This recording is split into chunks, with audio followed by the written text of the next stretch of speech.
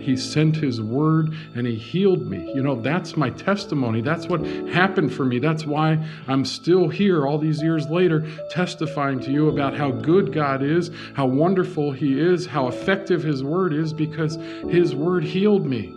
His word took a man that was at the end, that I was done, and guess what? Everybody else was done with me too. And God sent his word. He said, great, you're right where I want you.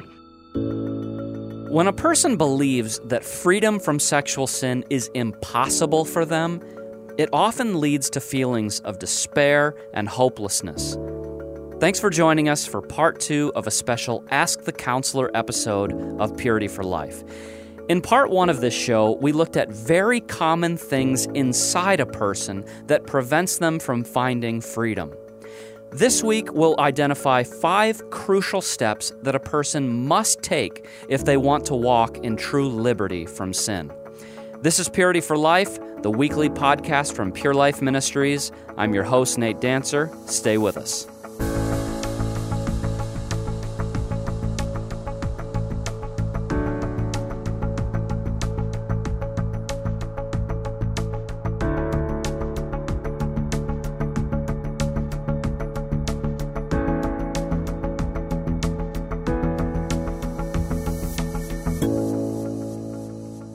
If you were with us last week, then you remember that we talked about barriers to finding freedom. We talked about things like dealing with sin on our own terms, being ignorant of what it takes to live in victory, or being overly obsessed with our own problems. Things like these are a barrier between us and the freedom that God wants us to have. And we can try as hard as we want to walk in freedom, but these internal barriers are going to make all of our efforts futile. This is what makes us feel hopeless.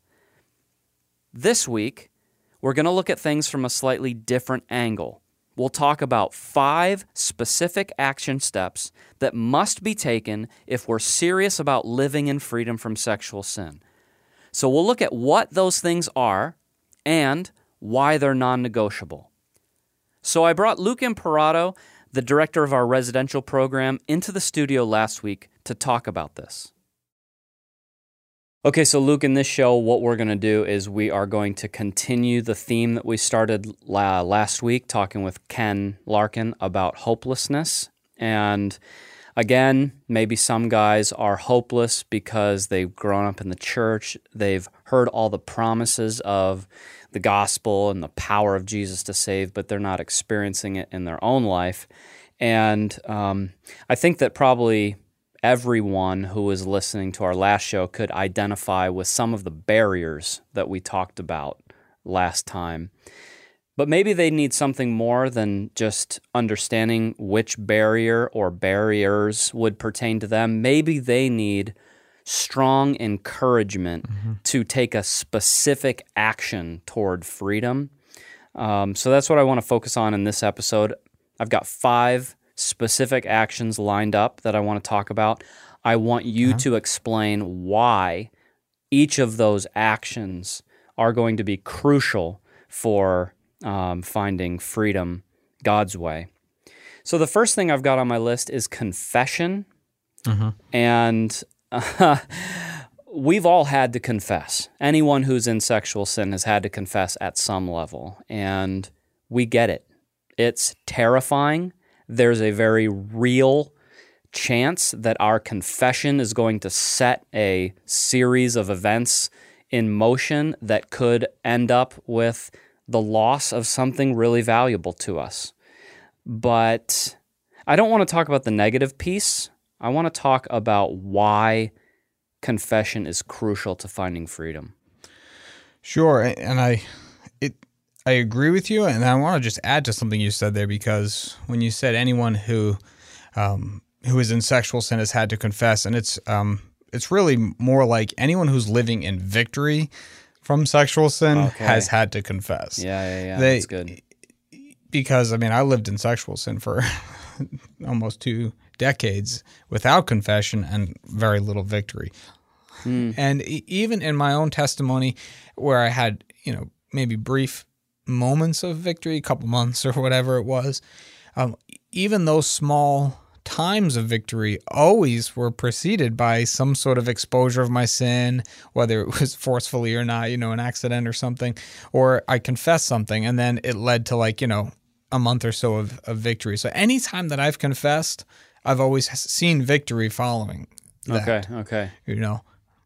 But one of the things is that we have to kind of understand is that when we're not confessing our sins, we're living in darkness. And that's something that I had to probably realize before coming here, because I remember having these discussions even with my brother one time, and he was like, why don't you come to our men's group? And, we just kind of confess some struggles. And I'm like, I don't need to confess that, I don't need to confess my struggles. And he was emphasizing again, no, it really is important. And that's his own testimony was just how I found freedom. And I was like, I don't really think that's necessary. But when we're living in darkness, that is sin. Like that, there is a problem with that, and we have to equate the two. We have to equate living in darkness with living in sin, and I think Jesus does a good job of that in John 3 when he talks about the light and the darkness. And let me just read some of those verses. Okay. Starting in verse 19, and this is the judgment: the light has come into the world, and people loved the darkness rather than the light, because their works were evil. So right there we see that there's a connection between darkness and evil works, okay? For everyone who does wicked things hates the light. It's like, wait a minute. Okay, so now we're equating doing evil things with hating light, okay? And does not come to the light, lest his works should be exposed. So you see that, when the Bible's talking about living in darkness or darkness and light not having this fellowship, they're talking about sin. It's talking about sin. And we have to realize that when I'm living in darkness or when I'm living in unconfessed sin, I'm living in darkness. And Jesus finishes that statement by saying, whoever does what is true comes to the light. So for me, that was very important to realize that, okay, it's not that I'm just trying to keep something hidden or trying to work something out on my own. It's actually I'm holding on to sin and I'm choosing to keep it hidden and not come to the light. And that in itself is sin. Okay. Yeah, I think that's really helpful because what you're saying is that the sin that we want to cover is itself an act of sin.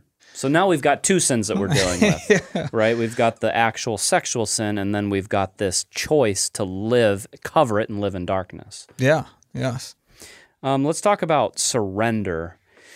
You've been counseling for quite a while now, and I'm sure you've come across situations where a person is feeling convicted about some area of their life. Sure. And they're resisting that conviction. And because of that, they just can't really find the strength to deny and resist the temptations in the area of sexual sin. But then as soon as they just, okay, I'll give in to the Lord, I'll do what he's saying. Sure. Now there's this new power. There's this new ability to resist temptation in the area of sexual sin.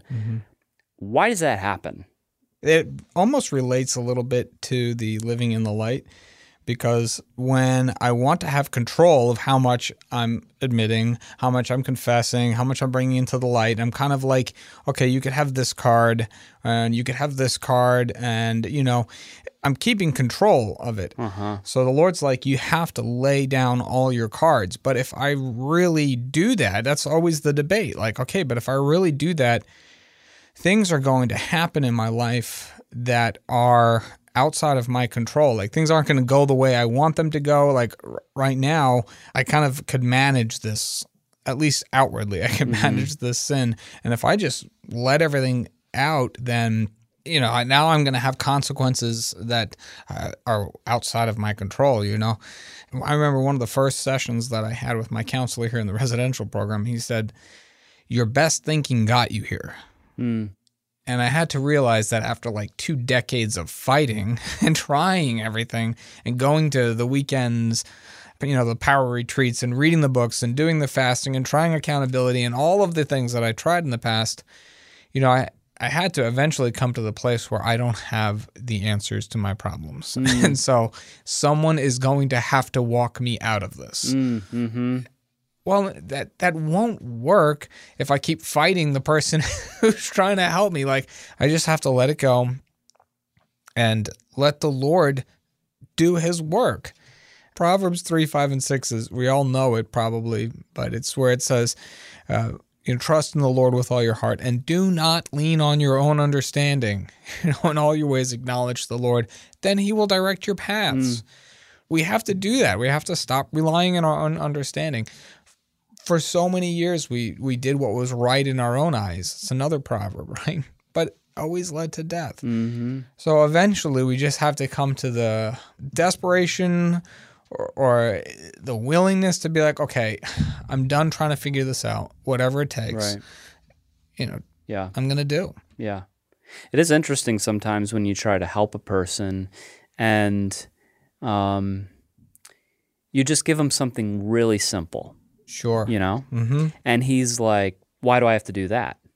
Yeah. And so then you start to realize, okay, there's something inside the heart that's expressing itself right now. And you can start to see how maybe that reaction is kind of that way toward God as well. When he says, this is how I want you to live, it's like, why do I have to do that? And then wondering, why am I still in sexual sin? Yeah. Oh, yeah. I think it's Watchman Nee who says, like, we can't speed up God's process, but we could certainly slow it down. Mm-hmm. And it is a joy to work with a guy who's just willing to do what he's told and willing to just admit what we're trying to show him, walk him through things. He will have a breakthrough and early victory in his time in the program because he's hungry and he's willing and he's teachable, like you were saying. But the guy who's going to wrestle and argue with you, it's just like, well, then what are you here for? Like, yeah, right. This isn't going to work. Right. Let's talk about taking a step of faith. Mm-hmm. And, in my own life, sometimes what I've found is that I can do all the right things, quote unquote, but sometimes my mindset is unbelieving. It's like, sure, I'm praying, I'm fasting, I'm A, B, C, X, Y, and Z, but inside, my heart is just saying, oh, this probably isn't going to work, or whatever it might be. And then there's this switch that happens where I say, you know what? I am going to believe the Lord. I'm going to believe him. And sometimes it's like that's the thing that God was waiting for. Not all the actions, but this inward clinging and trust in him. Why is that so crucial for finding victory? Yeah, I think primarily because the Lord wants to receive all the victory. And I find that in my own life, I tried all those things like you're saying, and for years and years and years, and tried and tried and tried. And if any of those would have worked, then I would have said, this is how you do it. You do this, and then you'll find victory, and just try really hard to make sure you do such and such, whatever it is. And the Lord had been like, okay, great. Like, he figured it out without me. What I had to learn when I came to Pure Life was that I couldn't do it. The reality of the situation is I couldn't. And that's what the Lord had to build in me, that poverty of spirit that was like, well, yes, with you, it is impossible. Like with man, it's impossible. But with me, it's not. And you need to realize that, and you need to believe that. And if you're going to try to fight with me for glory, it's not going to work. Then fine. You'll keep trying and doing all your right things, but you're just trying to do it to get praise and trying to get the glory out of it. And the Lord's like, no, I want all the glory. So you need to come to the absolute end of yourself. And while that may sound like despairing or hopeless, if we would really just stop thinking and trying, the Lord would meet us and would prove that he is victorious.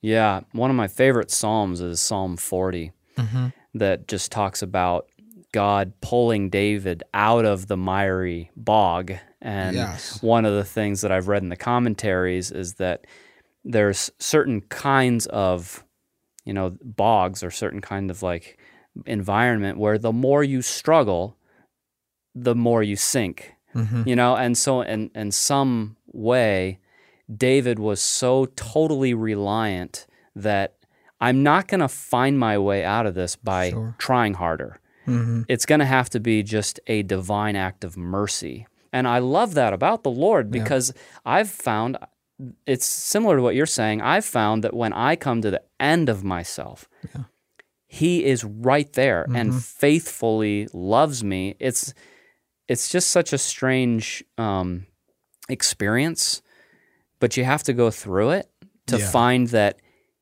the end of yourself doesn't mean complete defeat and utter ruin. It means like this place where God does really come to our rescue. Yeah, and I think God loves to work in impossible situations. Yeah. He loves to do miracles. Yeah. And another thing I would add to that as well is I find that a lot of guys, and even myself, and when I look back, I want to use the excuse like, well, this is just a struggle that everybody has. But the reality was like, yeah, but look, you weren't really fighting. When someone's saying, well, it's just not working. Well, I mean, is God failing you? Like, examine your efforts here. Like, let's just be honest with ourselves and make sure that we are actually doing everything we can. We have to be willing to take the hard road. Yeah, and that really leads into another thing that I wanted to talk about, which is radical amputation. First of all, what does that term mean? And then why is it crucial to finding victory? Sure. Radical amputation is cutting off, destroying completely something. Well, Jesus, it comes from Matthew where Jesus was saying, either pluck out your right eye, cut off your right arm. It'd be better to do that than your whole body to go to hell. That's the context. That's where we get that idea of radical amputation. And we have to be willing to say, okay, finding freedom from my sexual sin is the most important thing in my life. So I'm going to do whatever I need to do to find freedom, to include any radical decisions. A good example, just a practical example of a radical amputation would be like, I'm getting rid of my phone, or I'm getting a gab phone, or a phone that's like super locked down. Well, I don't have internet, or I don't have emails, or I can't check the weather, or I don't have a map, and it's like, how am I going to get to work? Well, what's more important right now? Like, your victory over your sexual sin, or checking emails, or so those types of decisions of saying, okay, I'm going to make a radical amputation and deal a death blow to this out of control sin in my life. Those, you keep doing those and you'll find results. That's just how it works. Let me ask you just a counseling question, because I think Jesus's words essentially are, if something causes you to sin, then cut it off, pluck it out, right? So if it's your phone, you keep falling on your phone, it's like, get rid of the phone. If it's your job, if it's your career, if it's the places that you go for fun, if those things lead you to sin over a consistent basis, then get rid of it. Okay, so how would a person know if the situation that they are in, like for example, a kid who's at college and the atmosphere at college is just really overwhelming?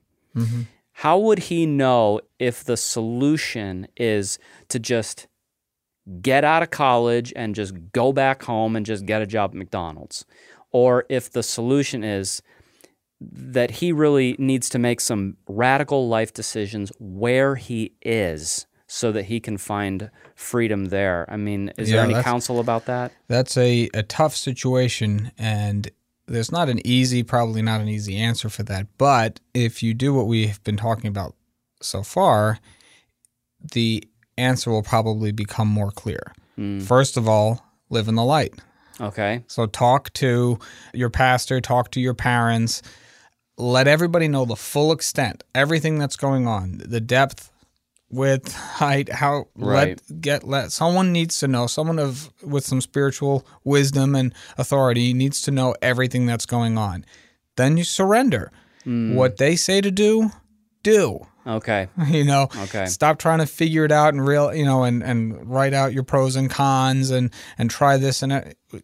No, that goes back to you need to surrender. Okay. And let them decide. And eventually the Lord says, like, He's going to direct your paths if you're really surrendered all your ways to Him. He'll make it clear what it is that you need to amputate. Radically amputate. Yeah.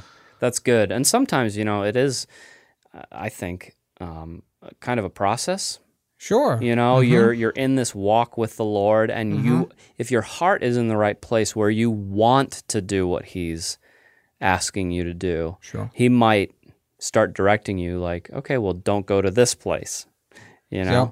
Okay, at this time, don't be on your computer because you're more vulnerable during this time. And so there is some of that just sure, through that spiritual authority, like you're saying, where someone is helping you examine your life and then following what they have to say. Yeah, I've found so much freedom in that when, even just in other areas, forget the sexual sin, but just submitting my life to someone else other than me. Yes. That's the truth. It's just like we want to do things our way, and it's just our pride getting in the way. And there is a benefit of submitting ourselves to a spiritual authority that he doesn't, or she, cares for us. You find someone who loves you and wants the best for you.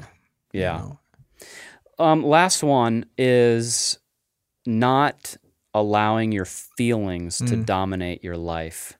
Why is overcoming this feelings-driven life so important or crucial, I would say?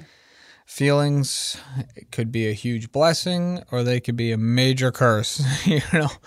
One thing we need to establish as a fact is we cannot trust our feelings. Okay, so while sometimes they're on point and they're good, other times they're totally off. Okay, so we can't make our feelings the basis for any decisions we make. Now, feelings are natural and they will come and we'll have to deal with them. And that doesn't mean that because you're getting a crazy feeling that you're in sin. No, everybody's going to deal with feelings. But making life decisions just based off of a feeling is very risky.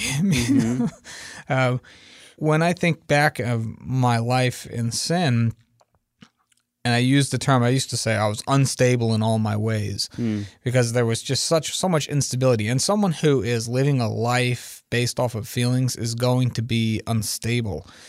Psalms 107 describes all those different people who were in bondage or in distress, and one of them talks about the seas and they were risen up with high waves, then dumped into the valley, then up and down and tossed about like a wave tossed in the ocean, which also kind of is a little bit of what James was saying in his chapter 1, where it's being tossed to and fro, unstable in all our ways. That's emotions. They're never steady. They're never really based off of truth, off of a foundation. They're just going off of really what we see, what our senses pick up, and they're completely unreliable. And let's just be honest, if predominantly we are living a life of a lot of sin, or we just falling and keep falling and keep falling, we're probably not in a good place to be trusting our emotions. Most of our emotions are probably pretty perverted and twisted right now. Not a good idea. Yeah, I've heard Pastor Steve say it like this. If you live, if you follow your feelings, right? So I feel like I want to go to a movie. I feel like I want to eat a hamburger. I feel like I want to sleep. I feel like I want to watch porn. Right? So if you're just following your impulses all the time, sometimes those feelings are going to be downright sinful. Yes. And so you can't live under the control of those things because, yeah, a lot of the time those feel, I feel like I want to punch somebody. So okay, so we're gonna do that now. Yeah. It's Yes, and it's contrary to popular culture because so much of our, at least in our American culture right now, so much is based on what makes you feel right, what makes you feel good. I get really good vibes about this place. Or, Yeah. And it's just like, okay, like you're saying, you can't just do everything you feel like doing. And I think that there's some truth when Jesus said, listen, if you want to be my disciple, the first thing you're going to have to do is deny yourself. And in some way that is going to be like what you feel is right or wrong, or what you feel you should do at that moment. You're just going to have to deny that sometimes. And it even goes back to the surrender thing. So, I don't feel like this is right, but, I've sought counsel from my pastor or my parents, and they're telling me to do this. And, I'm just going to have to stop relying on my feelings and my understandings and really trust someone else right now. And that's much more safe, for sure. Yeah, because like you said, your best thinking, Yeah. like you said earlier, your best thinking got you to pure life. I think for other people, they could say my best feelings got me to pure life. It's just I was led by my impulses. And what did it do? It just, for a lot of people, it is destroying their lives. And I think this is really good, everything that you've said, because basically you're giving these guys or these ladies a kind of a life that is not the status quo. They haven't been living in the light, maybe. They haven't been living in surrender. They haven't been just living in faith. They haven't been living not by feelings, but by truth. And so you're giving people some really solid just encouragement to live a different kind of a life than they've lived in the past with the Lord's help. So is there anything else that you had to share, kind of off script? Sure. One of the things, even as you were just describing all those things, by themselves, if you could live in the light, surrender, not base your life off of feelings, and really be radical and willing to do whatever it takes, you could do all those things, but you could begin to create a religion out of those almost. And it could just become a checklist where it's like, hey, I confessed. And I told my accountability part I would do whatever it took. And I went to Pure Life and nothing changed. And, I was willing to do the radical thing and see, obviously. And, it's just like, okay, it all comes down to a spiritual issue. And if we don't deal with this as a heart issue between me and the Lord, the reason I'm acting the way I'm acting is because something's off with me and God. In Galatians 5, when Paul says, if you live by the Spirit, you will not fulfill the lust and the desires of your flesh. We have to take that as a true statement and evaluate our lives in honesty. If I'm fulfilling the lust and the desires of my flesh, which are listed all in there, then I'm not walking by the Spirit in one area of my life. And I need to go before the Lord and deal with this as a spiritual issue. If I don't, then all I'm going to be doing is dealing with outward stuff for the rest of my life. And you'll never have lasting victory or even real change. And like you said earlier, forget about sexual sin. That's just one aspect of a much larger picture. The Lord wants to do a mighty work through us. Like we were created in His image to be, mercy doers on this earth. There's unsaved people that need our help. And so, we need to get, never mind just the sexual sin out of our life, we need to lay down our life and serve the Lord. If we can kind of picture the reason I'm struggling with sexual sin is because I'm not willing to do whatever it takes to follow Jesus. Oh, yeah, living in the light, surrender, radical. Those are all things, never mind the sex addict has to deal with. Everybody has to do those things if they want to be a disciple of Jesus, Good. So it's like we need to get this in focus and realize that it's not all about me and my sexual sin. This is about a relationship with the Lord that He wants to have with me in my inner man so that I could be used by Him mightily in this world. That's my goal, not just victory from sexual sin. Yeah. Yeah, man, this is so good. And I would just encourage anybody who's listening to this who wants more of this sort of teaching. We've got a number of different series on our podcast. We've got our What Role series. We've got the Church Addicted series. We've got the 20 Truths series. We've got the Victory series. Just a lot of different series about what it means to live a true Christian life. Sure. Right? And just kind of expanding our thinking, not just how do I get rid of this one area of my life, but how do I live as a true disciple? So yeah, thanks very much, Luke. This is very good. Hey, no problem. Thank you. Jesus said, "If you remain in my word, then you are truly my disciples. You will know the truth, and the truth will make you free." We gave you 5 action steps that are crucial if you want to be free from sexual sin. But why are they crucial? Because they're some kind of magical keys that unlock freedom? No. They're crucial because each of those things are based in the truth found in God's Word. If you've been listening to our show for any length of time, you know that we base everything we teach on God's Word. When we open our hearts to the truth, the Holy Spirit takes it and plants it deep in our hearts. This truth starts working powerfully within us. It changes the way we think, it changes what we love and what we pursue. Where there was only death, now life begins to come forth. Where there was only corruption and lust, purity starts growing. That is Pastor Ed's testimony, and he shared about the power of God's Word recently in one of our chapel services. Pastor Steve had us all take a few verses out of Psalm 119 and pray them this morning, and the passage that fell to me was Psalm 119, verses 25 through 28. My soul clings to the dust. Revive me according to your word. I have declared my ways, and you answered me. Teach me your statutes.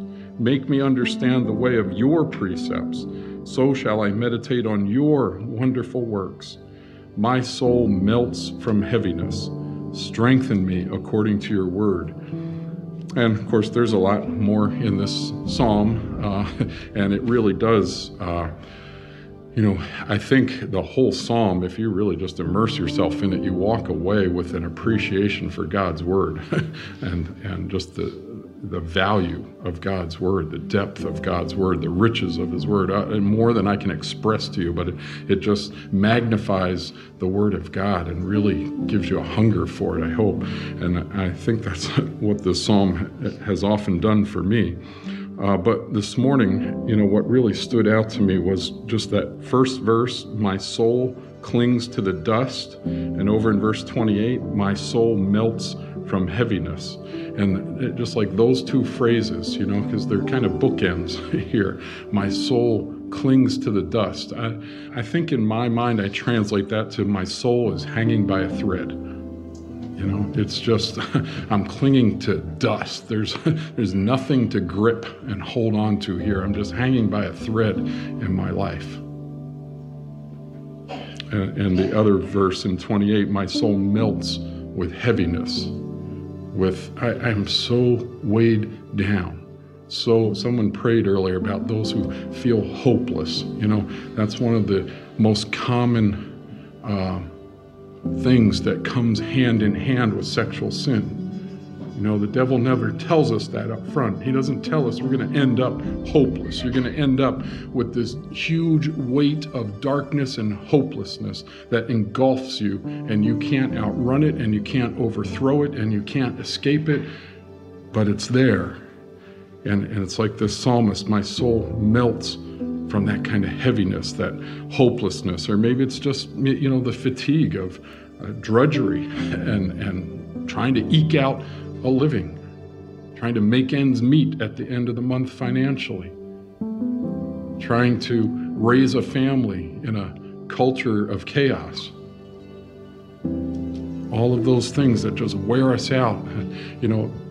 I feel spent sometimes. You ever feel that way? Like I'm just, physically drained, emotionally drained, mentally drained, sometimes even spiritually drained.